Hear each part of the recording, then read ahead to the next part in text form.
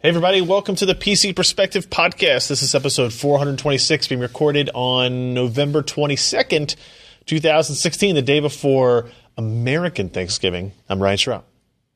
I'm Jeremy Hellstrom. That was a little too hot, Jeremy. And also, it's 2 days before Thanksgiving. You're right. And I'm Josh Walrath. And I'm Alan Alentano.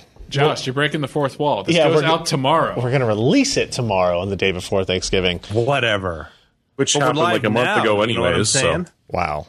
What was that? Somebody was loud there.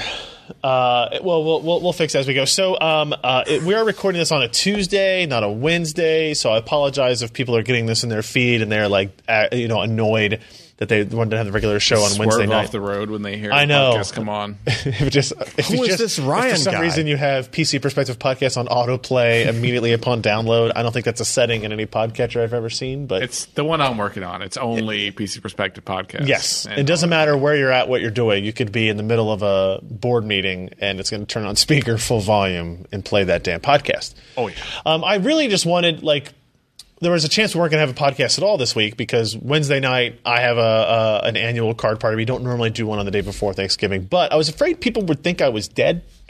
Yeah. Because I haven't been on the last two podcasts, and I think I was on the one before that, but not on the one before that. So I've been missing a lot, and I wanted to assure people that I was still here. Depending on I mean, how you're much, totally not Mark Zuckerberg in makeup. No. depending on how much Westworld the audience has been watching, they might not believe that. Yep. Please, no spoilers. Don't spoil it. Thank you. There are no I think robots. it's a world about the West. I was surprised you didn't turn to Alan and say, I wouldn't really say I was missing work. Yeah, cliche now. Come on, Office Space. No, I know. That reference I get. I'm just not sure it's funny anymore, Josh. Probably not. You know, like Especially coming from me. If you'd have said, I think I'm going to need you to come in on Saturday, maybe that's a little bit more topical. Sure. I don't know. So we have a couple of things we'll talk about, even though it was a short week, and then we have some Q&A that we'll get into, and we'll maybe banter with the chat room a little bit. Will you please stop? We're doing a show. I'm mouse. sorry that you can't charge your batteries on time or get anything working. Mouse ain't working. Oh. Stupid thing. Touch the screen. Yeah, good point. You do have a touchscreen laptop. So a quick reminder, subscribe to our mailing list here at pcper.com/subscribe. If you were subscribed to it, you would have known 10 hours beforehand that we were doing a podcast on the wrong day. Yeah. Yeah, some people contacted me and said, did I miss Tuesday altogether? Is it now Wednesday? Yeah. And we told them yes. Yes. I wish. You should have told them yes. And Yeah, just yeah, I did. really drive the idea home. So pcper.com/subscribe. It asks for your name and your email address. We send you notifications when we do live streams, this being the primary outlet for it. And, of course, we still have our Patreon campaign running, patreon.com/pcper.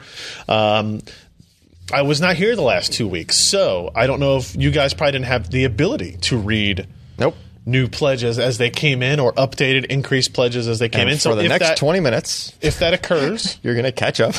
Yeah, if that occurs during this recording, I'll say your name. If you want to wish somebody a happy Thanksgiving specifically on the show, this is your in for that, right? Yeah, it's your chance. And it's also a way to support us directly if you enjoy the content we do.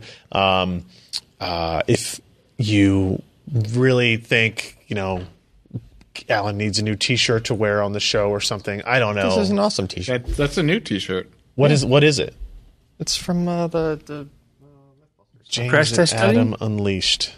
Is that their What? live thing? Yeah. I went to the Mythbusters live thing last year or something. Where was it at? Here? Oh, I didn't know they did one. Yeah, it was in Cincy. I didn't get invited. I was lucky I got invited. I didn't get invited. Might have been in Cincy. I don't remember where the hell it was. Anyway, so Patreon, don't forget about that. Let's just jump into it. We've got a couple of quick things we'll mention. The first being from Maury. This is the Gigabyte. I believe it's the X170X Ultrata. Ultrata. Altera. One of those. Altera? Or, no, wait, hold on. According to this, it's the Gigabyte Z170X Ultra gaming motherboard. And this is a motherboard that is all about red lights. There are a lot of red lights. Are there on this 4 lights? motherboard. No, there's 5. No. You don't get that joke. No, I do. Only because I've never seen whatever the hell you're referencing, but I know you guys have brought up the 4 red lights. Nope, there are 5 it was lights. not red. It was just Probably 4 lights. 20 times on the show. So 21. 21 now, yes. Yeah. Can we bring Jeremy's volume down just a little bit on your side, Ken? He's like super hot. It's like, it's super hot in our ears, if not on the. I know it's going to seem low on the mixer. Yeah. But that's because we were boosting him so much in the compressor. This is one of Gigabyte's like pretty high end products. What's the MSRP on this guy? It's like. I think I want to say it's like $399 or something like that. Feature set wise, you're getting a lot out of it. 2 SATA 3. No, let's see. Hold on, we're right here. 2 SATA You're getting Express some ports. DIMM slots. You're getting some PCI Express slots. There are You got some 18 SATA screws. slots. There's 9 screw holes. We can count them. 1, 2. This is all good stuff. You guys keep it up. Let me scroll through. Here we go. This is the page. Thunderbolt 3. I needed to find a page with the information. Yes, very much so. Thunderbolt 3, USB 3.1 with Type-C, courtesy of the Intel chipset there. You have PD 2.0 100 watt support, which is a charging standard. So those Thunderbolt 3 ports, the Type-C ports, will be able to charge up to 100 watts. So if you hook a laptop up to it, like that HP Spectre that we'll talk about in a little bit that I have, it will, in theory, be able to charge up to that if the laptop supports it. I think it supplies like 12 volts. Yes. That's how it accomplishes it. Yeah. NVMe, let's see, we got PCIe Gen 3x4, M.2 interface, and U.2 interface. So in terms of like storage and connectivity options, high quality metal shielding, audio caps, ultra durable technology. It's not the same looking motherboard without all the red lights on. No, it's not. It looks a little boring. So the lights are only red. They're not RGBs. That would be my understanding. Okay. There are only red. There are no G's. There are no B's. Only R's. Okay. Yes. They've got some of the extra reinforced PCIe slots. Yeah. This is one of those things that I often wonder, was this really a problem before? I don't think so. I've cracked a few. You have? Okay. Yes. Were you picking up your system and shaking it violently, maybe? What does that have to do with it? No, but it was like I was leaning in to plug in a card, and I kind of slipped, and it rotated down and just crack. Oh, well, I mean, if you have an open test bed and the card is not connected to anything, like with no bracket at the rear, then yeah, I would imagine it's pretty easy Or if you leave a card locked and try to yank it out, that'd probably do it. But that's a different... Like, I've had those snap off, and that's just the tab. Like, the lock tab will snap off. But you could pull... I can see how you could pull the PCIe slot out. You could yank the slot out that way. Could you, Ken? I've never done it. Oh, you sounded like this was something that you had done before. I've seen it on the internet. Why don't you demonstrate for us? It's true. I'm getting a notification on my other laptop here about Microsoft Edge being safer than Chrome. It blocks 13% more socially engineered malware. Click here to learn more. And it's Unless faster. it's from Microsoft. there is a way to turn those ads off. Was that a Patreon subscriber? Yeah. No, not yet. I think if Microsoft wants to be a patron, that's fine with From that. Stephen Ballmer. Tons of connectivity on this motherboard. Even the DIMM slots look like they have that kind of reinforcement in there. And that I would say... Oh, there's this surface mount DIMM slots Gigabyte uses sometimes? Where's a picture of the back of the board? Maybe. I'm sure I missed it. This is a more review, so it has the giant... here's what a giant cooler looks like on this motherboard. He goes through integrated device testing, a little bit of benchmarks. Our motherboard benchmarks are somewhat minimal just because of that. But if you want to see detailed analysis of what the UEFI features and capabilities are, bundled applications, he has all that in this review. He goes through overclocking, got it up to 4.6 gigahertz on the CPU speed and 4.5 on the ring clock. Memory speeds up to 3.46 gigahertz. Up to 3.2 on this, so a little bit lower than what we've seen on a couple of other motherboards there in terms of memory clock speed. I lied. This is not an expensive motherboard. This is $159. That's not bad. That's really pretty good. Oh, that's less than I thought it was. For all the M.2, U.2 capability and all. That's RGR. The LED R. Which chipset is it again? Z170X. I actually had to think about it now since Ken. Well, I can kind of see why it's the less expensive board if you look at the power the power array. it's not as robust as you see in higher end products. Sure. Yeah, you can see the MOSFETs there. Yeah, that's true. That's true. It did get a silver award. The strengths being stock performance, aesthetics, layout design, price, obviously being a big one. Weaknesses: lack of RGB LEDs. So only R just lack LEDs. of GB. I don't know that that's a weakness. Yeah, I think a lot of people would agree with you. A little bit lower on the overseas performance and odd surface mounting for SATA ports 4 and 5. Kind of in the bottom right-hand corner down there. So check out that review if you're on the lookout for a motherboard for upgrading your system from Gigabyte. G1 Gaming Series is pretty good.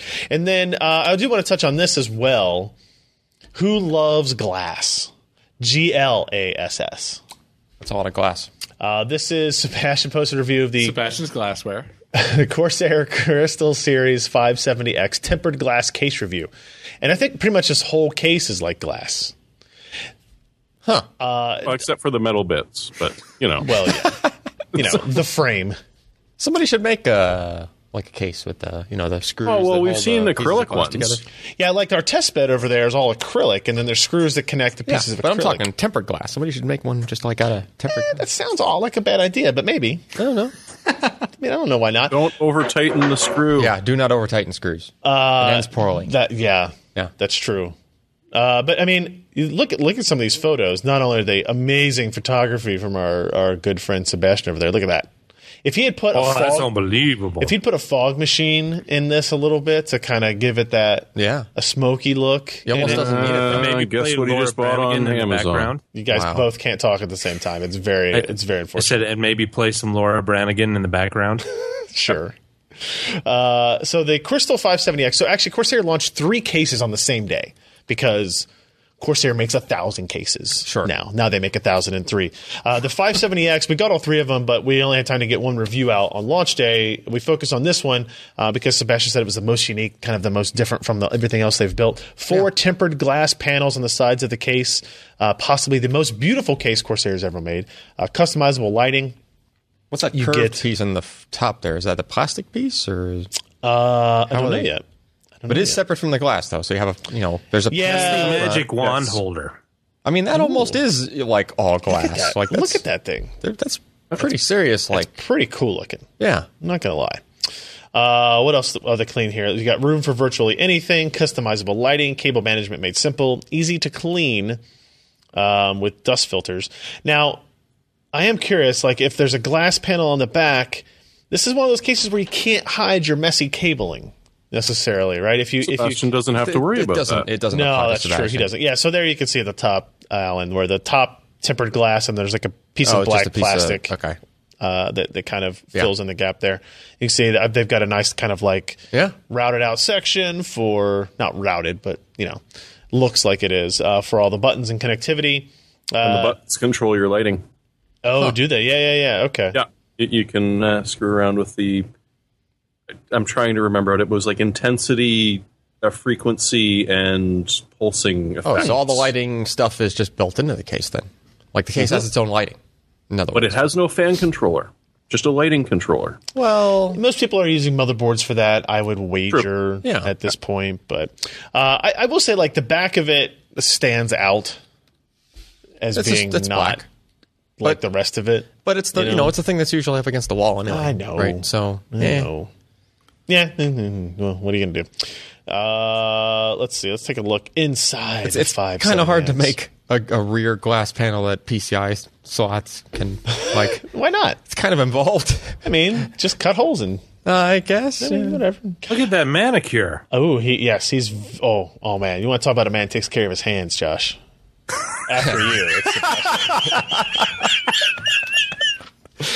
All glass panels are suspended from rubberized mounts at each corner and secured with cushioned thumb screws. Good. You can see how thick the glass is there. That's pretty thick. Yep. Removable fan filters even behind some of the glass panels. Kind of a modular, like enclosed area for your power supply there, helping keep things neat and tidy. And maybe kind of dampening down the noise of that. I'd imagine glass is not a good insulator for sound. Well, and all the corners are open, so it doesn't really. It bounces. I mean, it should reduce the sound somewhat. as opposed to having nothing. Sure. Yeah. Did you ever watch Ace Ventura when he's screaming behind the sliding door? I believe that was pretty good glass, though. I don't know if this is double paned. No, it's not, because it ends up at the top of his noise level chart. You can see the mother, like in terms of spacing, not a lot of room below the motherboard there. Sure. Right? Like if you're trying to do quad SLI or something in that, don't. Actually, just don't in general, but also don't in this case. And that's a little crowded up top, too. So in terms of vertical height, it's not a whole lot, but you do have a lot of width out the front back. In order to, you can see he's got like double fan there. Really? Sorry. Really? Did you just snort on your keyboard by chance? It's a weird hard drive placement, but Almost. cool. Yeah. I want to see if Josh is going to do a spit take. I want to see it on video, please. No, it's We've always beer. got I don't it. want to clean We've up. always got recordings going. So yeah, obviously Sebastian goes through all of the mounting options and capabilities of it, runs through some testing here. Here it is in kind of a completed build style with no Naked. glass on. Yeah, and there, of course, yes, you're right. Actually, Sebastian does not need. they did a good job. This column here to the left, on the left side of the back there, does a good job hiding the cables. It's true. There's something I haven't really actually seen before, so that's pretty cool. Yeah, I on think their part. they're one of the first to actually do that. A channel, if you will. It's neat. It's neat as long as all the cables are long enough. That's the problem, right? Is when you start to run things through channels or like we have cables running behind everything. If you want to try to like put it through, what do you call it? Like not duct. God, would you just stop? Grommets. No, like the plastic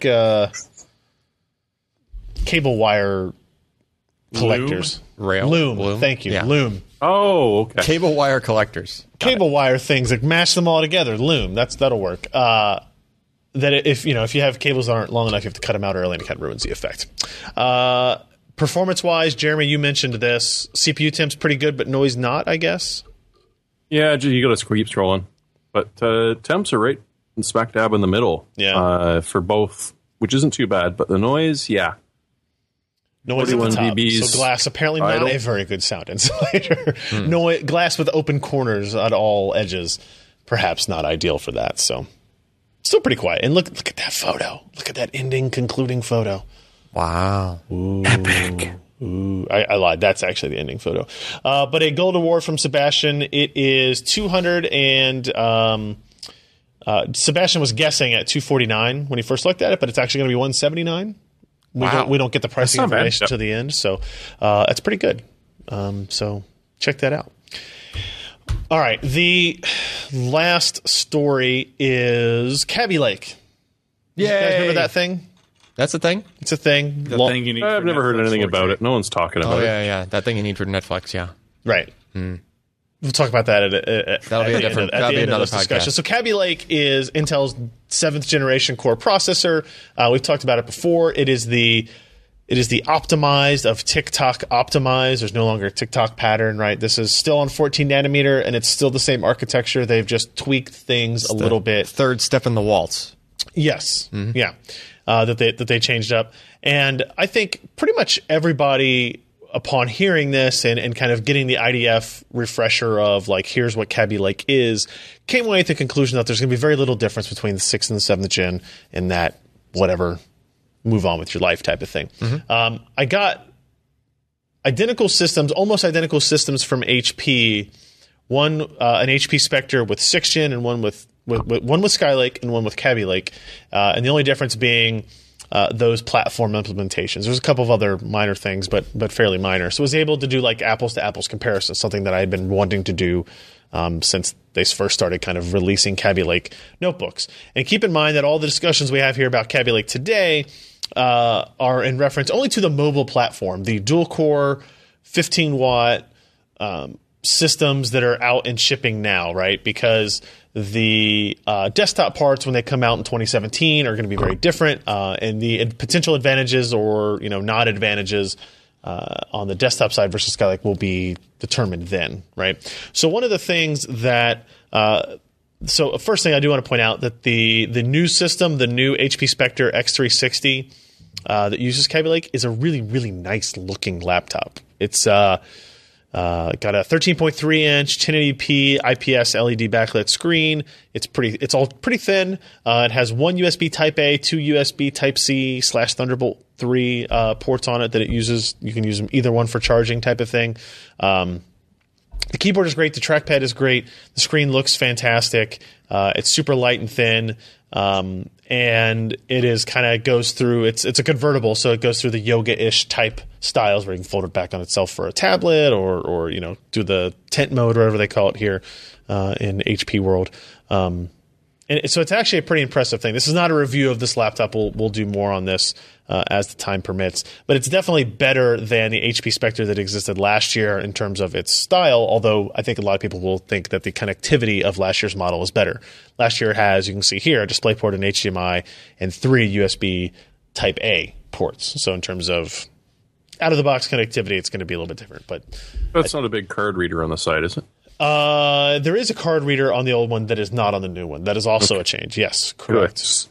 Yeah. So I think we can let those go now. I don't know. I don't know. As somebody who goes out to shows and takes pictures on an SD card, it's nice to be able to plug it in.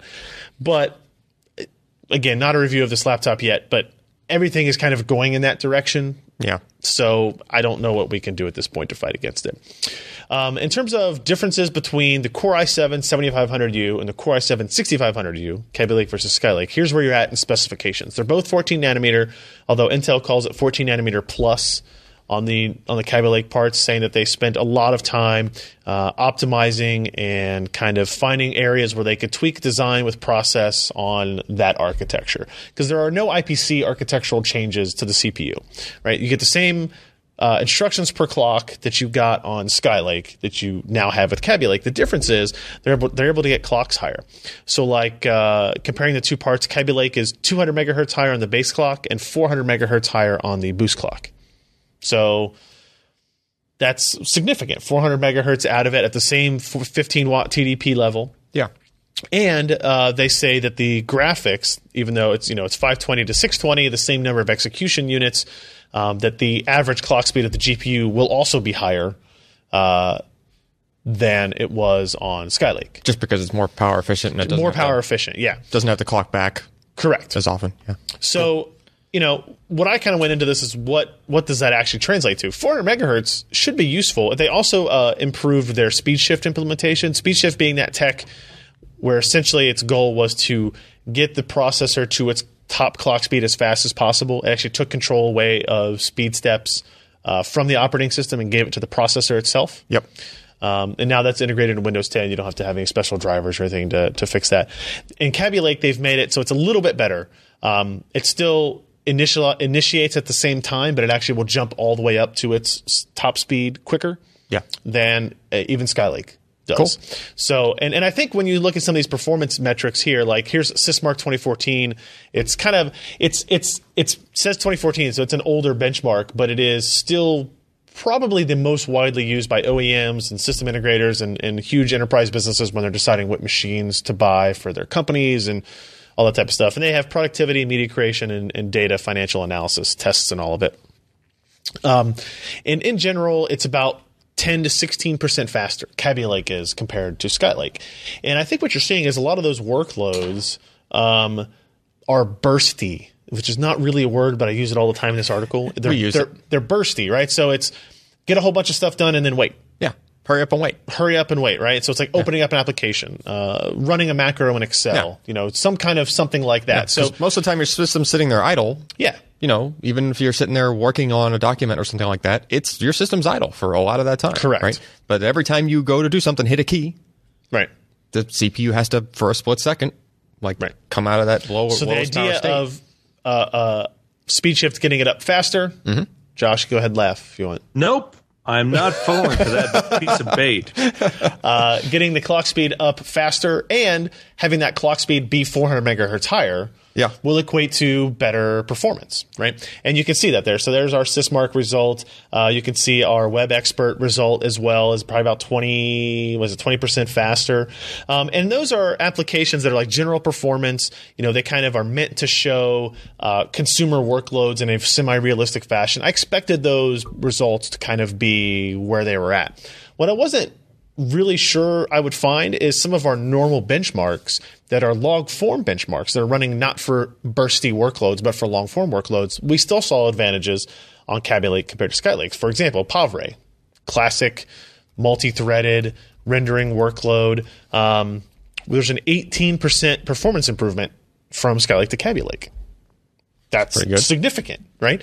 If you look at Blender, this is another rendering application, open source, very popular, and these are in minutes. So, oh god, yeah, exactly. The Gooseberry, that's one frame of a movie, a 3D rendered movie. It took 290 minutes to render on Skylake. It took 254 minutes on Kaby Lake. Now, let's be honest. You would never render this movie on your laptop. Obviously. You should not do that thing.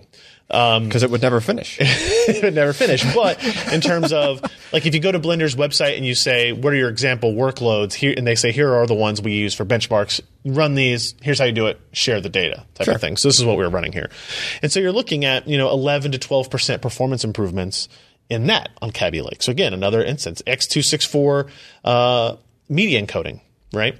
And Pass 1, you actually see a huge 21% increase, and then in Pass 2, you're only seeing about a 10% improvement. Pass 1 is kind of a setup pass where it kind of determines what parts are similar in the file so that it can reorganize it, and then Pass 2 actually kind of goes through it and encodes it. So hence the differences there. Part 1 seems a little bit more of that bursty type of stuff. And then in gaming, if you look at Skydiver, if you look at, we did Rocket League and Overwatch here. Again, this is running at 720p at pretty low settings. So this is, again, not telling you that, hey, integrated graphics is good enough. You don't need discrete, blah, blah, blah. If you're a gamer, that's not the case.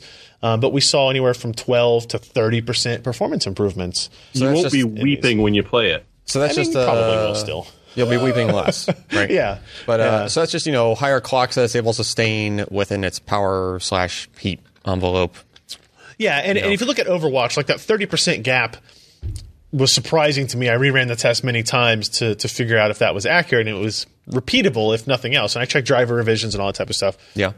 Overwatch may just be a game that depends as much on the CPU as it does on the GPU, so it's kind of doubling up on its frequency improvement, and gets an extra advantage there. So is there a benchmark yet for code injection? No. Because that seems important, especially with all the other words you've been bandying about this evening. I mean, I could make you a. Well, yeah, we'll get the semen on it. Yeah. Just as long as I don't have to be in the same room. Oh man. What's the semen? We talked about speed shift, but I do want to show this graph. So this is the difference between Kaby Lake and Skylake in speed shift. The red line is Skylake, the blue line is Kaby Lake.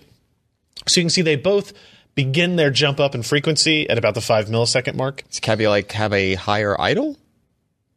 Slightly, yes, by about 200 megahertz, I think. Okay, which also is helpful if it can also if it's doing some things. If it can stay low power, but, still be 200 megahertz faster. Yeah. So you can see, like, the red line, it jumps up pretty high. You're at, like, 2.7 gigahertz very quickly, but it takes until about 16, 17 milliseconds to get up to its full speed, 3.1. It probably has to negotiate with the kernel and do some other stuff. Well, it's still hardware level speed shift, but there's probably some negotiation after there's the other first stuff step. happening. I don't. To be fair, I don't actually know what's going on, but you can see in the graph, like, clearly Kaby Lake kind of just straight jumps up to its 3.5 and stays there. Yeah. Right. So that's where you get this kind of combined performance advantage.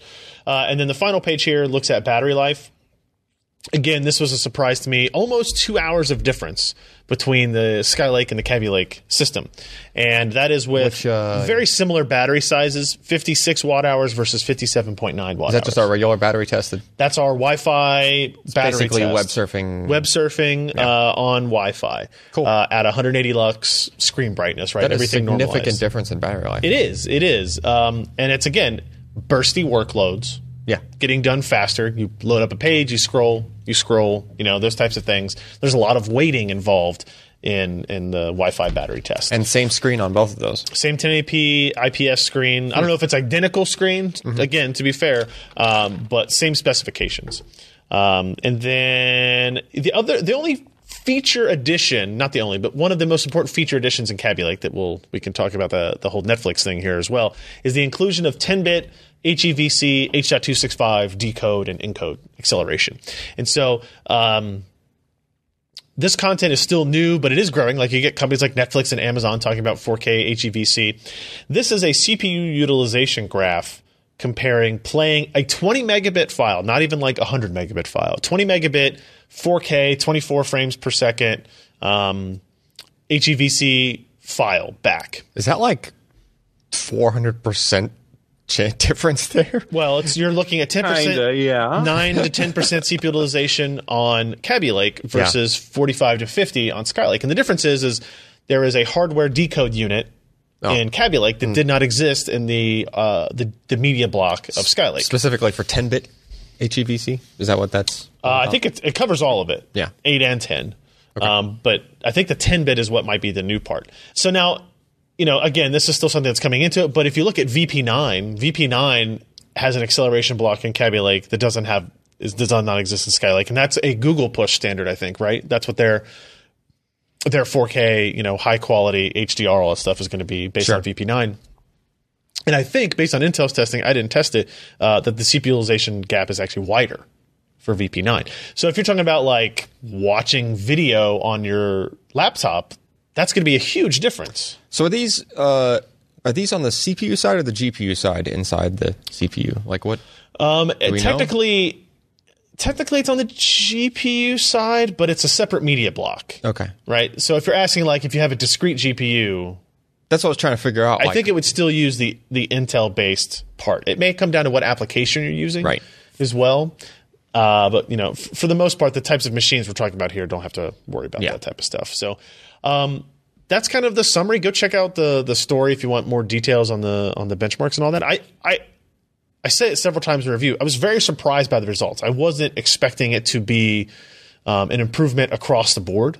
Like it was, and as much of an improvement. Yeah. In some areas, it was surprisingly high, but for me, that's good, I did right? even for notebooks, which I knew, which is where even on paper, the Kaby Lake advantage would be for notebooks, not necessarily for desktop. I didn't really think much of it. I wasn't like, oh, if you have a Skylake. Or if you're looking to buy a Skylake, wait to buy a Kaby Lake version of that machine. But now I would say that. Like if you haven't bought a machine yet and you're like, oh, I'm really interested in the XPS 13 or the HP Spectre X360 here, I would wait and find the Kaby Lake that you'd like as opposed to maybe settling for a $100 or $200 discount on Skylake, if only because of the battery life is a huge thing for me. Unless you're a really huge fan of running around an airport trying to find a plug so that you can charge your laptop before the 5+ hour flight. Right, that's true. In which case, stick with Skylake. But Kaby Lake, 10 hours? You're laughing. That's impressive. 10 hours is actually I think it might be the best result, with the exception of the Surface Book that used Skylake, because it had an external battery, like it had a battery in the tablet and then a battery in the keyboard. I think that might be the longest battery life test we've had on a notebook here, actually. So it's impressive stuff. I would encourage you guys to check it out. And I don't know. I'm looking forward to do that. I just got in the Lenovo Yoga 910 that uses Kaby Lake as well. So we'll have another opportunity to kind of see what that does for us. We don't have any ads this week, which is a shame because it's prime Black Friday marketing spot right here. Josh, you have anything you want to advertise or sell us real fast? No. Missed opportunity. Jeremy? Jeremy's got something. Rasputin, Imperial Russian Porter. All right. Made by That guy was North crazy. Coast Brewing Company. It is a delicious, wonderful Imperial Porter. Does it make you run around the city naked trying to have sex with random women in the streets of Russia? Well, at 9%, it may well do that. Okay, I get it. Okay, good. Okay, that's a good I name also for that. point out that my Send some upstairs neighbor people bought a to shoot Casper. you, then cut off parts, then stab you a few times, throw you into a river. Yeah. No, that's a special KGB version that I can't get yet. It just came out again about a month ago. Man. All right, well, since there's nothing to advertise, let's talk about a couple of news stories. We'll get into a handful of Q&A questions we had sent in. Where was I last week? New York City. New York City. Qualcomm had a Tech Day, and they announced the Snapdragon 835. So they announced the name of it for the first thing. Everybody thought it was called the Snapdragon 830. And they also announced what? Got you. Tricked you again. They announced that it was going to be built on Samsung's 10 nanometer FinFET process tech, and I think it's the first processor being built on it. And this is it's significant for a couple of reasons, right? So Qualcomm's trying to stay on the leading edge of process tech. They want their CPUs to be competitive with all the other competition they have now, from Huawei to Rockchip to MediaTek, etc. And obviously Samsung is super proud of the fact that their first chip being built on 10 nanometer is not some smart TV chip or something like that. Like it's an important flagship part for a major organization like Qualcomm. They didn't get into a whole bunch of information in here, but they had a couple of quotes in here like up to a 30% increase in area efficiency and 27% higher performance, or up to 40% lower power consumption. That's from Samsung about the 10 nanometer process in general. Josh, did it surprise you any to learn that the Snapdragon 835 actually has 3.2 billion transistors in it? That's a lot. That's a lot, but it's small as compared, especially at 10 nanometer. I mean, Intel hasn't gotten there quite yet. I mean, they got their second generation of 14 nanometer, which is probably fairly comparable to Samsung's 10 nanometer. I mean, we're talking about marketing terms here, but right. It's interesting that Samsung has kind of sprung to the lead in terms of processor tech, and where we've previously seen, Intel has always been kind of the gold standard, right? And then TSMC is typically up second, and then we've kind of seen AMD, Global Foundries in the past, be fairly competitive in there, but Global Foundries they've hit some hard times, and I mean they've licensed the 14 nanometer process, and they're going straight to a 7 nanometer after this, but it's pretty important that Samsung is kind of planting a flag and saying, hey, you know what? We're the new big guy when it comes to pure play foundries. I almost spit everywhere on that one. Damn it. Would have been good. I know. Pure play foundries. And they're pushing TSMC quite hard. I mean, TSMC had a 16 nanometer process that was really kind of just an optimized 20 nanometer with FinFET, while Samsung had a brand new 14 nanometer that was far closer to Intel's in terms of geometries and performance. Do you think there's a big difference between what Samsung has at 10 versus what they had at 16? 14. Probably not a huge amount, just because this is really their first iteration of it.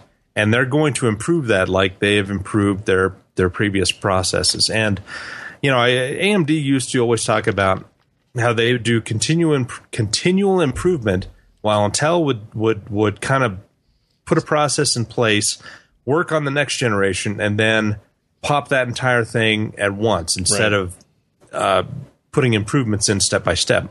Yeah. But I think it's a lot more cost effective to do the step by step improvements and just kind of call that a slightly different name. I mean, that's kind of charge your guys a little bit more for it, and then charge less for the previous one.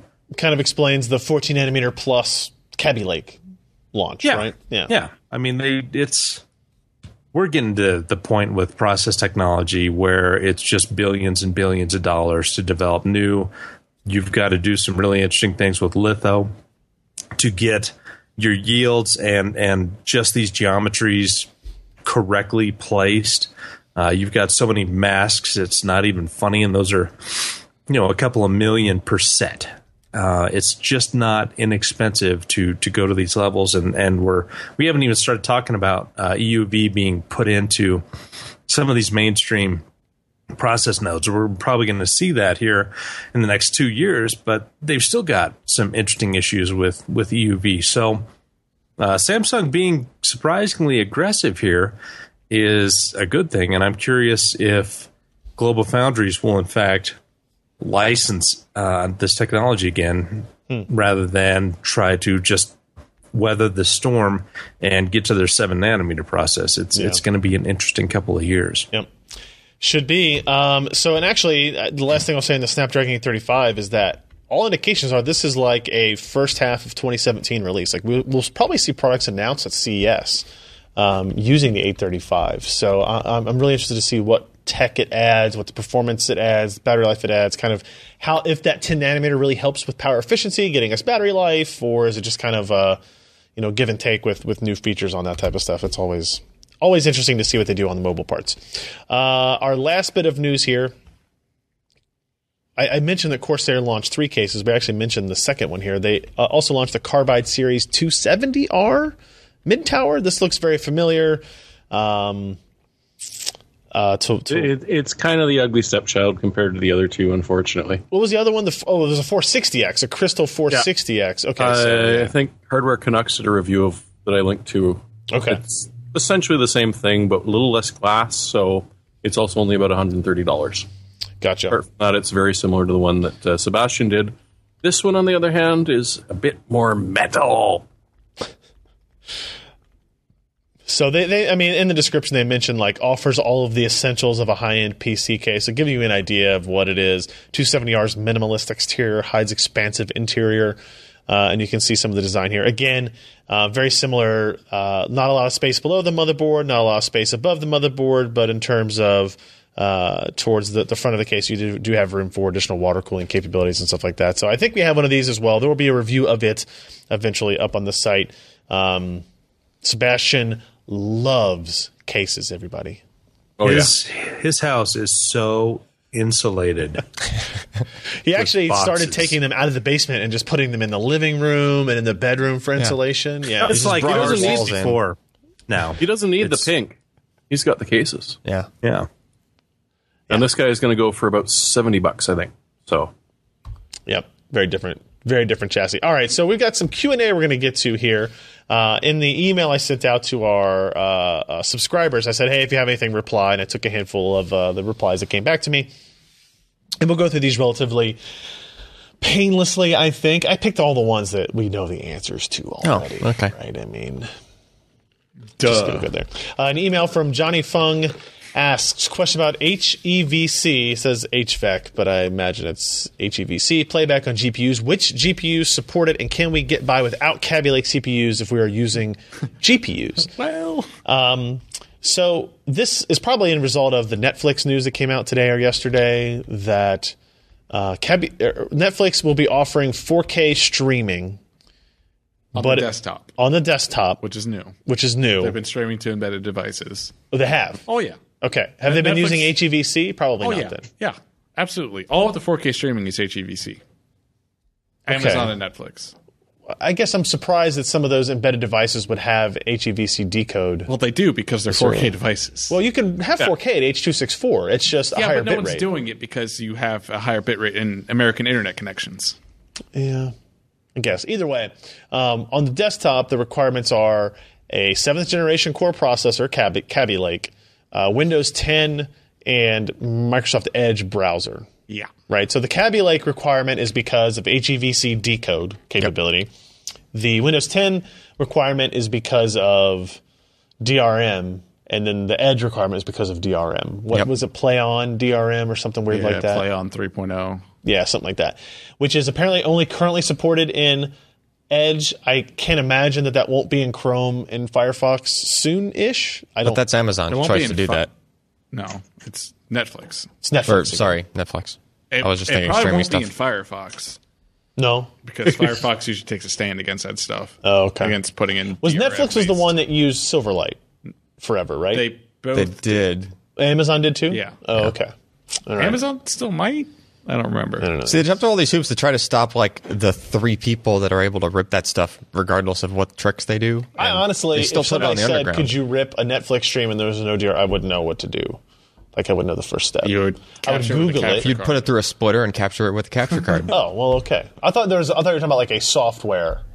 No, could I capture mean the stream. most of the like underground-ish stuff now, like they just don't care with They just trying to break hack around stuff. DHCP, or they break HDCP. HDCP, split it, and we have one of those. They just, I mean, you have the output, you can go full screen. Not only that, they might not even have to use like a PC to do it. I mean, you could do it with like an Amazon, whatever their dongle is, like a Fire TV, split off of that, and just rip the stream straight from the Fire TV. You know, now you're getting Anyway, like we're getting different discussions. it's just so like the question is, which GPUs support HEVC? And it's Netflix does not list any discrete GPUs as supported for this. There do exist GPUs that do support HEVC. Correct. The GeForce GTX 10 series supports HEVC, and I believe they should all do like 10-bit. Polaris.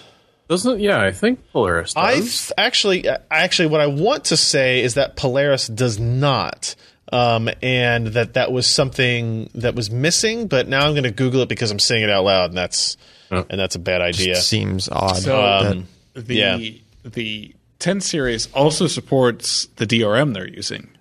Yeah, the play on stuff through Windows. However, it's not listed as an option for Netflix. Yeah. So no one really knows if it works, I guess. I don't know if this is officially launched. They probably just haven't validated it through like systems with NVIDIA GPUs. Polaris does support 10-bit HEVC 8-bit maintained HVAC at 4K 60. Okay. So Polaris does.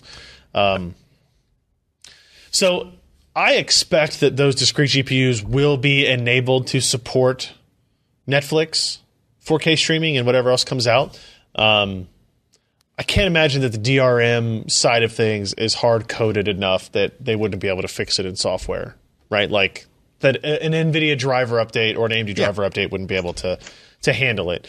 It's just whether or not enough people complain about it and would utilize it, right? Like, yeah, a lot of people are just using, if you have 4K on your television, which is probably where it is, like on your, it could very well be on your PC monitor though, or your 4K laptop. Yeah.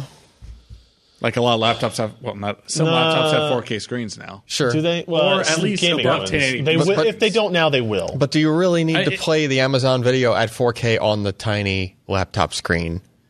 I mean, I can. You pay for it, so you should be I able guess, to, right? Like the content's there, you should be able to do it. So I think the discrete GPUs will be added into that. And 10 series has it. I do not believe the 9 series did, and the Polaris does. So when those get added, I don't know. It's kind of really up to Netflix at this point. And NVIDIA at least has like the Shield device. They have an existing relationship with Netflix in terms of like getting the app onto Shield. I'd imagine they did 4K over Netflix on Shield, didn't they? Yeah. So they kind of have that relationship to go like, hey, maybe we can bring this to discrete GPUs? Yeah. There's a push help there at least. Yeah. All right. Here's an email from Prak Ackerman. Any news from AMD regarding the Zen project? Just seems a bit dark anymore. I figure if they were planning for a January release, CPUs would already be out in the hands of reviewers. I don't need specifics, but would like to know if the product is getting ready to ship. Yeah. I will be very honest with you. I have heard nothing from AMD about Zen since IDF in August. Nothing about seeding, nothing about release plans, nothing about a CES press conference or release. We did not move any Zen samples to the church. We did not accidentally drop any Zen processors. That's true. In the move. So, to my knowledge, the last I heard was that this would be something that would happen at CES. Now, it's very possible, I would say, nay, probable. Likely that we will not have reviews on day of CES. That will be a paper launch that day. They send you samples kind of in sometime in January, and then we do our testing. If they sent us samples the week before CES, there still would not be reviews. Probably not. Oh, no, it's AMD. They'll do it the day of. Might be. Of course. But I remember them saying at that thing at IDF that there would be systems shipping at the end of 2016, and they were very vague about what that meant. Like, would they be OEM systems, like, high-end Falcon Northwest, Alienware machines that would get it first? I mean, if they do that and they expect people not to buy one of those machines, have a friend at one of those places, send them a processor to do testing independently, they'd be crazy. Yeah. Maybe they mean HP machines that no one will realize we're shipping with Zen until Zen is out. Maybe. That would be funny. I don't know. It's very odd. I don't have any additional information. It wouldn't surprise me if this is like now a February, March thing. Yeah. I mean, that's not necessarily bad. You also haven't been contacted from anyone about AM4 motherboards, right? No, correct. I have not. So that's definitely a piece of the puzzle. yeah. Josh, any more thoughts on the Zen side of things? Or I mean, you got some OEMs doing the, was it Bristol Bridge? Bristol Ridge? Yeah. Yes, and that's AM4, and so we've got basic OEM motherboards with their lowest end kind of chipset being shipped out to guys using the older Bristol Ridge, which is Carrizo based.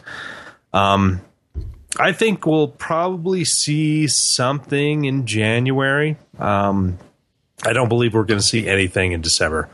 I know that they were hoping to, and they're really trying to kind of push out a couple of really high-end, expensive, low number type parts, but I just don't think that that's going to happen. So, end of January, we'll probably see something. Whether or not it'll be widely available is another question, and you could be right. It could be a March type thing. Yeah. But this is a cop-out, but we'll definitely see more in January, and we'll know some concrete dates to what they're doing. I think it's for AMD, it's more important for them to get this right than to get it out in 2016, right? Like even if they made the claim, we'd have something, make for investors, make something up about, we shipped some parts to HP early, but they didn't ship systems until late January or something like that, right? Make up an excuse for it. Yeah, nobody wants another, B3 Phenom type launch. But even from B2, whatever. The hardware's baked, like the hardware's done. Get the testing, get the firmware right, get your messaging right, get your story correct, get your pricing correct, and then go out. My fear is that they will come out, try to swing at Broadwell E. They'll fail miserably, fall on their face, and then everybody laughs at them, right? Like the kid at the playground. They'll target Skylake, and then Kaby Lake will come out. Right. And fair enough. That's a better target than Broadwell E. It is. But like really? their target at the IDF event was Broadwell E. Like they compared it to an 8-core Broadwell E processor. So I want them to set the correct expectations that they can actually be successful with it. Because whether or not you care to buy an Intel or an AMD processor, you want them to be successful with this launch. We got an email from Jonathan Fessenmeyer. HDR has become the next big thing. Actually, I added that in. HDR has become the big thing in TVs recently. Ultra HD Blu-ray, streaming on Netflix and Amazon, and games through the Xbox One S and PS4 and PS4 Pro. Jonathan has a 65-inch LG OLED, and HDR content looks noticeably better than non-HDR content. Do you have any idea when or if HDR will start getting supported on the PC? Started buying some games on console instead of PC because I'd rather have HDR than better resolution and frame rate, but would love to not have to make that compromise. Thanks for any info you might have. I think I saw one game mention HDR support recently, but I forget what it was. It was like a smaller title. I think the biggest hurdle right now is that HDR monitors are not but HDR TVs things. exist. Yes, yeah, they are. But like if you're a PC game developer, what percentage of people are playing on TVs, and then what percentage of those people are playing on HDR enabled TVs? I think what you need to see is like a couple of good monitors come out that are like $500 or something like that. Yep. That offer HDR, even if it's not the best implementation of HDR, to really spur that on. If the game developers are making that stuff and shipping it on consoles today, there's no technical hurdle to prevent them from doing it on the PC. Right? There's two. They have to deal with two vendors now. There's some implementation stuff that I think needs to be refined a little bit on the PC side, like color space stuff. Yeah, but I mean, the same thing exists on the console. Xbox One and PS4 are PCs. They're AMD Radeon, if you listen to JPR metrics, PCs. But the OS functions differently. Not very much in Windows. On the Xbox One, it's using a Windows 10 base. Yeah. Right? There's not stuff right now that shifts your color space when you go into an app. Like, that's just not a thing yet. That's done in a lot of places to have a lot of testing behind, right? Like, think about, you calibrate your display, you apply a color profile, right? Now it's following whatever that profile is. You're going to have the equivalent of that, but something that will switch to a different profile when you run a game or do whatever. And I know that there is color management stuff in Windows. It's just that it hasn't really been tested for that kind of a thing that much yet because it's not a thing yet. But I mean, right? Yeah. How did that exist in the console? Well, But an example of this would be Forza Horizon 3 has HDR support on the Xbox One S. What does? Forza Horizon 3. Okay. Does not have HDR support on the PC version. Right. Sure. Microsoft, of all people. Yeah, and that's Microsoft, Correct. right? And it's on both ends. So I would think that this is so. Both GPU vendors, AMD and NVIDIA, have talked about HDR, and they've also talked about helping developers implement HDR. Yeah. So that it is something that has to be done in like on a per GPU basis. It doesn't sound like it's something that Windows does or will necessarily handle on its own completely. Right? That it Right. may be something that is this an exclusive full screen only feature? Probably it will be. Would be my guess. I mean, you just have if the GPU vendor, if the driver is kind of responsible for adjusting color space. Yeah. But it just becomes more of a complicated thing, like especially even with calibration, right? Like if you had an HDR television and you were running it in HDR mode, like you were running it 444 or whatever you had, whatever port you had to connect to or whatever, all the little bells and whistles and switches you had to flip to like make everything work. Yep. Right? To put it in UHD HDR, like your set at home. Yep. Right? If you calibrated that set, like you would get rid of all the HDR. You would not be HDR anymore. Because the calibration is towards a different color space. The calibration would pull you back to the regular color space that you were going for. And if you calibrated it to the wider color space, all of your colors would all be super blown out and saturated more so than they were supposed to be. When you're not in an HDR Yeah. application. Yeah, they would be blown out all the time, right? Yeah, like red would be like super deep red, which, I don't think it works how you think it does, Alan. I think the TV is handling that. I've looked into this a lot because I've considered doing it from my home. Because the only thing I have driving my television is a PC at my house, right? So, and that's my holdback to going HDR. Is because I think it's part of the HDCP handshake that it turns on HDR. Sure. Yeah, it'll turn it on. Yeah. But my point is that once it's on, now your PC is connected to the display and HDR mode is on, right? Well, it's on all the time. HDR mode is only on when a supported application triggers. Yeah, when you send it to HDR. HDR mode won't be data. triggered on your desktop. So if you're playing around with your Huey or your Spider, it's probably not HDR supported, so it's not going to calibrate it. So then you're saying that if you hook the Windows PC up to the television and you put it in all of the modes that it's supposed to be in. Just putting in the mode allows it to negotiate the handshake. It doesn't force it into HDR mode. It's a two-way communication protocol. But then that means you can't ever get it into the mode. If you play back an application that asks for an HDR color space, then the TV might switch to it.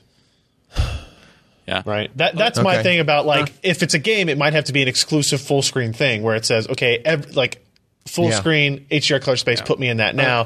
When I exit out of it, I'm not in it anymore. A way to try this would be YouTube. Oh, so don't try it with UWP then. Microsoft figured it out. That could be the Forza 3 thing. YouTube launched 4K HDR content recently. So So they wouldn't do it unless there was something that could play it, maybe? See, then they might. Then it's I know it worked over my Chromecast Ultra from my computer to my TV, but that's another thing. And it actually changed mode, like the screen did something and you could tell it was a different color space? My TV doesn't particularly tell you when it changes to HDR mode, but you can tell. Oh, you can? Oh, yeah. Interesting. It's so weird. It's very complicated. The question from Jonathan again about when we see that in games, I think it'll be relatively soon. And I think obviously the debates we're having here shows that there's a lack of education about what it actually means to go into that mode and how complicated it is. I think it's going to kind of come I'll hand figure in out hand. some more stuff first week in January. I think it's going to go hand in hand with potentially OLED computer displays. They're independent technologies, but there could be some overlap. OLED is much easier to get you to HDR because it's just. I mean, the OLED set, at least the OLED TVs, are kind of not ideal for HDR because they're not as bright as you'd want. But the HDR, but they make it up on the black levels a little bit. Yep. So technically, also, they can't do variable refresh. An LCD set right now is, in theory, the best OLED because you can get the brighter backlight. The best HDR, not the best OLED. Yeah, the best and the HDR sets have even brighter backlights than normal. And some HDR sets don't have as bright a backlight, so they're actually bad in the HDR spec. They'll market them as HDR ready, but not have the bright backlight that you really need. I hate all of this. It sucks. Like, See, I just want somebody. I need somebody like Robert Herring to come tell me that's the one that does it right, and I go, yes, I will buy that one. Yeah. And it was the same thing when 4K was first coming out, right? Like my TV. I mean, it was like, well, what firmware do you have? Like, Robert did like a couple of videos in a series like recently, like within the past few months, where he was sitting down with Scott, the other guy, Wilkinson. Yeah, they were both sitting down and they were calibrating an HDR set, right? And it was like so many variables, even for that. Sounds awful. But especially the just want to turn it on. Well, especially adding the HDR thing, you have to consider. Okay, well, what brightness do you want to calibrate it for? Like, what's going to be comfortable for you sitting and just watching your set? Like in my living room is typically very dark. Like I usually bring like my brightness way down on my television, right? Like it's sitting at like 2 out of 30 on my set. Low. You know, it's pretty low. But if I raised it higher, like I would see the backlight bleed through on all the blacks. Yeah. Since the room's dark, right? All right, we have one more. I just want to know when Sulu's bringing back our more yellow pixels again. Ah, yes. Wow. Speaking of something ready, anyways. Oh my! Before we get to our last question, I have 2 patron call-outs here. Malcontent Matt edited their pledge from $5 to $6.66. So there's that. Thank you very much. And Jeremy Peterson edited their pledge. Wait a minute. He edited it down. Don't read it. Oh, Jeremy. He said you'd read it. I didn't do it. Jeremy Peterson. He edited it down. Did you say up or down? No, I guess I don't know for sure. But Jeremy Peterson. There you go. I said his name out loud. 3 That's all I times. did. Now it's Beetlejuice. All right. Our last question from Kevin Ash. Here's a question for tonight's podcast. Where the heck are the Samsung 960 EVO SSDs? No one seems to have a definite answer, with rumors ranging from any day now to January. Yeah, I would imagine any place that it did show up for order blew through them so dang fast that like that's not an excuse for Samsung. And actually, no, I would say they caught on fire. They've got to put it out. They're and on a sell boat them from again. Korea. I would say, first of all, they're very tiny. You can fly them over. It's true. You're not allowed to fly Samsungs anymore. Yeah. Samsungs are not allowed. It's got to come over on the boat. These are on fire. Sale. So the 960 Pro. The Pro you can find. Oh, that's right. We said Evo, didn't we? Yeah, the it's Evo not even listed on here. Now realize, like we got the Evo review samples like 3 days before the review posted. Wah. So it doesn't matter. I mean, I'm just saying, like, so when even the people that sample us don't get them till the last second, that just means like that they're just coming out, right? Samsung does this every SSD release. No, they're not this bad. They don't tell you when it's going to be available. Sure. And that sucks. Yeah. Intel tells you when it's going to be available, right? Just like, is it 2 weeks? Good, tell me. Is it a month and a half? Tell us, right? Because what's the point of having a review go up for a product that somebody really wants to buy and they can't? Yeah. I think they just kind of like become available as they show up to the retailers, like at this point, because the product's launched. But they know, like their product people for know 3 weeks and then launched it with actual. But even if they can't do that, even if they don't want to, like they don't think they can actually hold their vendors back from selling it early, and they want to prevent that, like they know when stuff's going to hit the channel. It's not like Newegg gets them in, puts them in the back corner of the warehouse and says, we'll get to them when we get to them. We'll list them when we do it. Right? Are they all in Manhattan? Yeah, they all, yeah. All right. It's like the camera shops. Yeah. They're right next to B&H, right? Like they know when they're coming in. They know when they're going to get to Newegg, and they know when they're going to be listed. So just say that. Because I don't see anything listed anywhere, and I agree that it sucks that it's been out for a week, and you don't even know when you can buy it. Pre-release on Newegg. Does it give you a date, though? No, just pre-release. Yeah, see, that's shitty. I don't like it. So no, the answer, Kevin, is I have no idea. And Alan's answer could be any day now to January. I don't know the answer. I think they would be pretty foolish to not make like Christmas shopping with this, but they're coming up damn close to Black Friday already. So I don't think they're going to make Black Friday. I don't think they're going to make Black Friday. All of the dozens of emails I got pitching me Christmas holiday shopping guides, started pitching me in like August. So you're missing holiday shopping if you're not in there already. So there's that. I don't think anybody in the chat had anything else specific to ask about or to say about that. All right. Hardware software picks of the week. Oh, I left my pick. Where is it? Can we get my pick off of my desk? No. Oh, Ken. Can we? Come on, Ken. It's so much further away now. Actually, my desk is closer to you than it used to be. It's true. But this is further away. And I thought you'd be complaining about the NES Classic and the whole reselling. Man, screw that. Screw whole ish. Oh no! He's I thought you were going to pick that, so I went with another blocking the screen. Looks like a giant camera. That's a big phone. This is a phone. This is a phone. That's a phablet. So this is a 7 Plus. And this is the Lenovo Fab 2 Pro. Because they wanted to be bigger. And it's like not even just a little bit bigger, like it's a lot bigger. And your iPhone's You know in what? a To case. think 5 years ago, I remember you got one of your first tablets. Yeah.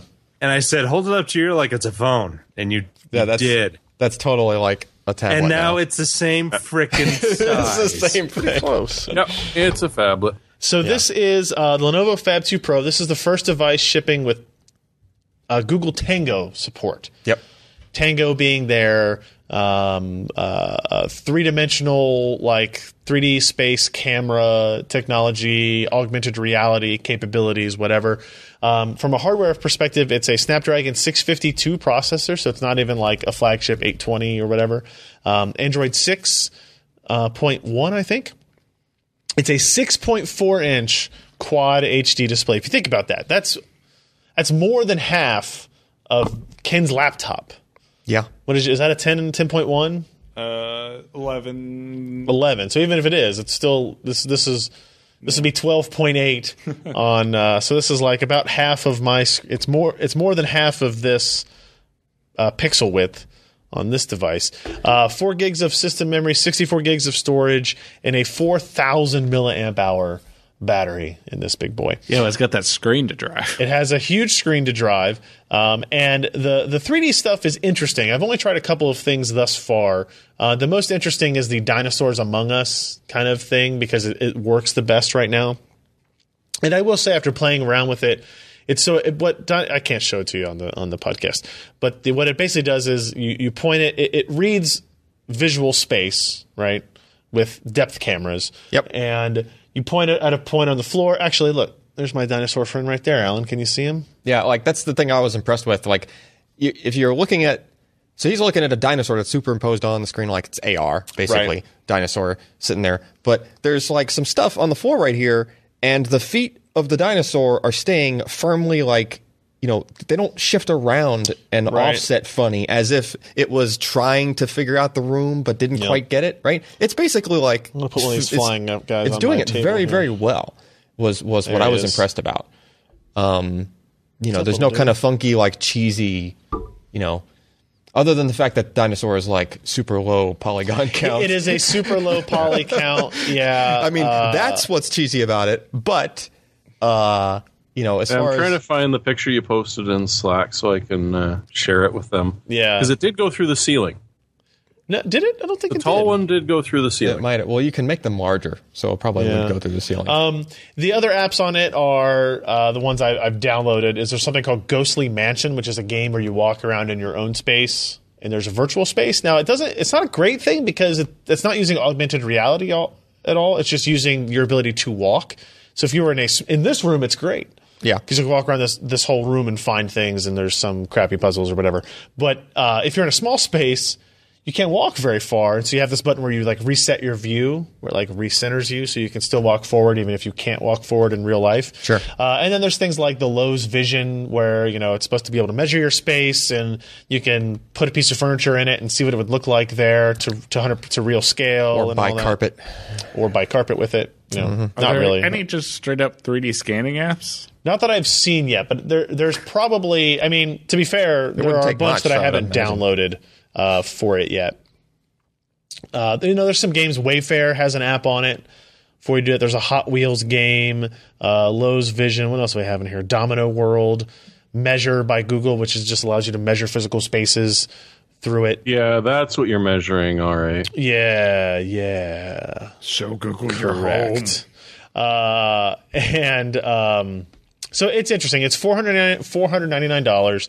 I'm not telling anybody to buy it yet. I think I mean, the hardware should be pretty impressive, and the battery is like enormous in that thing. Yeah, right? And I will say, when doing like the dinosaurs thing for 20 minutes, the phone got pretty warm. I would imagine from doing it, right? So it's doing 3D rendering, and it's also doing all the AR stuff and camera work in the background. Yeah, I'm very curious to see what this turns into. I feel like it might be too late.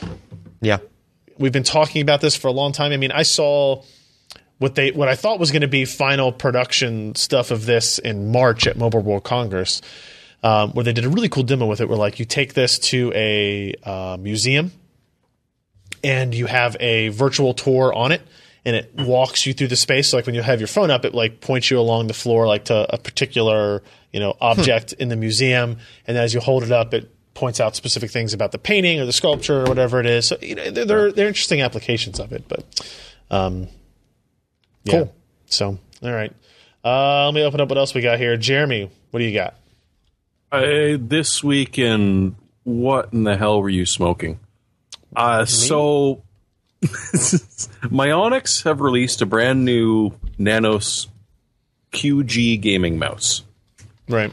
With biometrics. It has a biometric scanner embedded in this thing, which will keep track of your heartbeat while you are playing a game. I can't believe this hasn't been a thing for years. To what end? So that you can have your heart rate monitored while you are playing a game. When I use a mouse... It will also do galvanic skin response, so it will also know how much you're sweating. When I use a mouse, no part of my hand sits on that part of the mouse. What? Well... I don't completely cup the whole arc of the mouse. Oh no, you've got to do a full cup here. Why do you got to get excited about it? That's just not like, I know. I saw this and I'm like, you know what I'm saying? Fingertip mousing. Like that part of your hand is not touching the mouse right now that you're using. It is? Yeah. Well, then you got small hands, Trump. Yeah, because there's nothing touching there. Yes, it has logging capability, Chris. It actually will upload to a website, so you can track your. Oh, great! What could possibly go wrong? So your mouse is going to be part of the botnet now? Sure, Skynet. Well, and of course, that was the immediate first comment was, "Oh, well, now your insurance is going to be void because they know you've got a bad heart rate." Yeah, because your insurance company is monitoring your gaming stats. Every once in a while, you run into something that somebody slaps onto a device and says, "Oh, this is brilliant." I'm like. And they paid you for this? Yes, let's put biometric sensors on it so that we can now be watching a Counter-Strike tournament and seeing who's stressed or not. It can also track your step count for the day. Oh, yeah. It'll count your clicks per minute. You have not walked anywhere while using this mouse. But you have done 100,000 clicks in the space of 100 minutes, which is pretty damn impressive. Good, It's just... Yeah, Didn't you ever watch Aliens? Where they had the monitor and stuff, where all the Marines going through. And, it makes the little. And suddenly you're playing, 5-man Counter-Strike, and suddenly 3 guys they go flatline. Good lord, the sniper's flatline. It's measuring the carpet. Yeah. It's Harkus over here, but it measured 1.5 meters by 1.5 meters or 1.5 by 34 centimeters. Well, do you know how long? I just measured. No, I just measured this weird section of it because I couldn't. The table was in the way I could measure it. Anyway, sorry. What are you measuring? That's 1.3 meters? 1.5 meters, Jeremy. That's all you need to worry about. Yep. All right. It's not about the girth. The girth that matters. So yeah, that's my anti-pick. Is just stop throwing random crap into random crap. All right. Just Josh. Okay. What do you got? So previously this week, yes, this is at 25 cents a gig. Oh, is it not anymore? NVMe. It's not anymore. They jacked it a little bit back up in price. It's not $229. It's $179. So what are we looking at? It's the Intel P600. 600p. 600p. 600p, sure. NVMe PCI 3.0. 512 gig. Mm-hmm. For $173. So that's 33 cents a gig. So you're saying it was down to 25 cents a gig? It was. Yes, earlier this week. And you know what? I wouldn't doubt it. It was $128? It was $130? Really? Yeah. Holy shit. Watch it on Black Friday. I suspect that's great. Watch it. Might do that again at least. Yeah, I mean, the big deal about that one is the cost per gig, right? It's not, in some ways it's actually performs more like SATA, like a SATA SSD in some of our new testing and stuff. The 1 terabyte is still at 28 cents a gig. Yeah. It's pretty. $289 for 1 terabyte.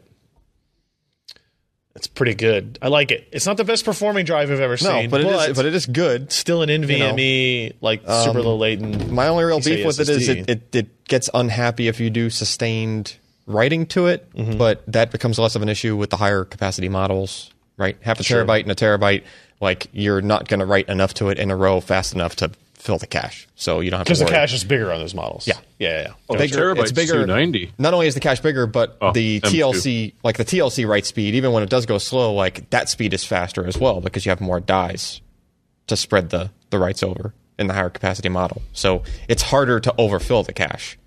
Right. It's harder to be writing to it fast enough in the first place to go faster than gotcha. What it can empty the cache speed at. Right. Anyway. What's your pick, Al? This is cheating, but go ahead. Why is it cheating? Well, it's on Steam. Sounds like you've picked it many times. I haven't picked this ever. Not this one. Oh, I'm sorry. Wrong game. Yeah. That's Eve Valkyrie is on Steam.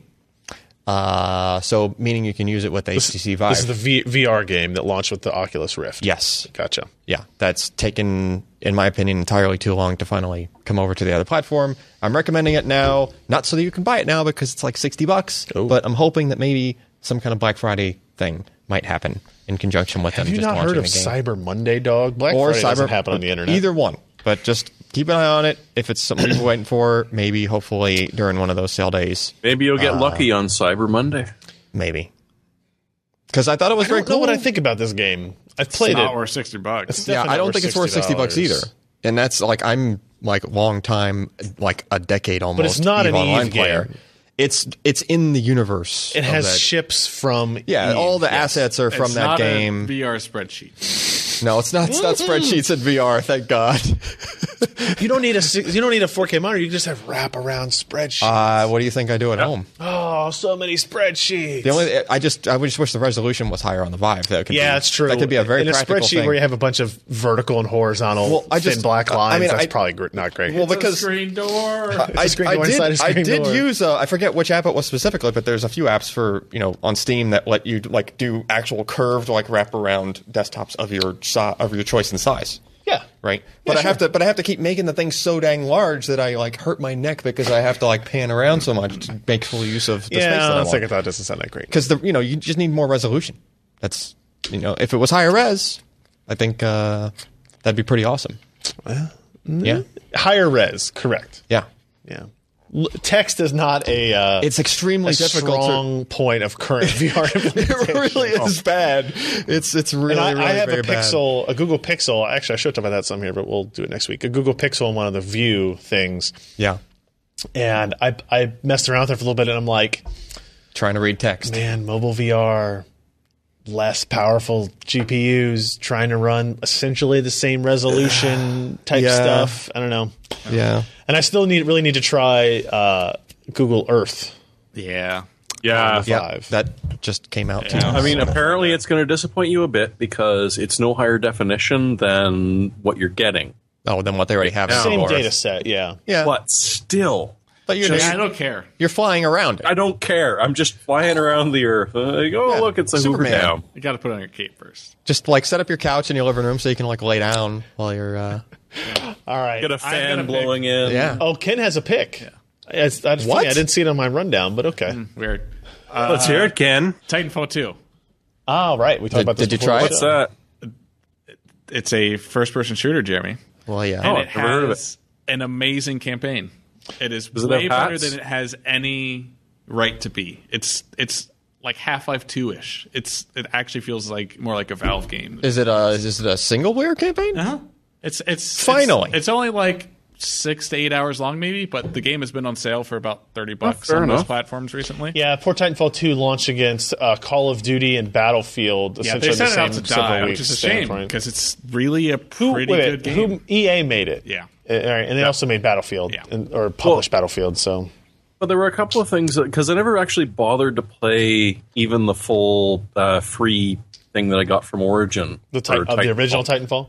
It was yeah, okay, I'm doing parkour and occasionally I get a mech, but whatever. I thought it was okay. Is that only through Origin right now? I would assume. But no, I assume so. But the other thing is that they've promised, flat out promised several times. Yeah. They aren't going to charge for any of the DLC coming out of it. Mm-hmm. Which sort of caught my attention, because, wait, EA? Are you drunk? I think they just realized their competition they were going against at that launch window. They desperately wanted to get it out before Christmas, but they couldn't get it out earlier than they did. But you really liked it. Yeah, I just finished the campaign this weekend. I bought it this weekend as well, and just played complete through it over the weekend. Oh. I haven't tried any multiplayer yet, but I mean, for $60, maybe not as good of a value, but for the $35 I paid for it. Yeah, I've seen it on sale both on PC and I actually ended up playing it on Xbox One because that's where I found it on sale. The guy in the suit in the ad looks sort of Half-Life to it, actually. Gordon Freeman-ish. It's not Gordon, the other guy. Who's the guy who to me, from this angle, looked like Barney? Colin Farrell. So. Oh, Barney? Barney, yeah, kind of looked a Barney-ish. All right. I guess that's it. We're going to wrap up the show, guys. Thanks for joining us on a Tuesday for recording and a Wednesday for listening. I hope everybody who's in the U.S. has a good Thanksgiving. What? Kelly didn't send it over to me. She wanted me to give you guys an update on her sister who said, was incredibly floored by the generosity of people who donated through that GoFundMe campaign. She's doing great. She has her last round of chemo today. I think she had her last one today. And they've been monitoring it. Everything's been going very well.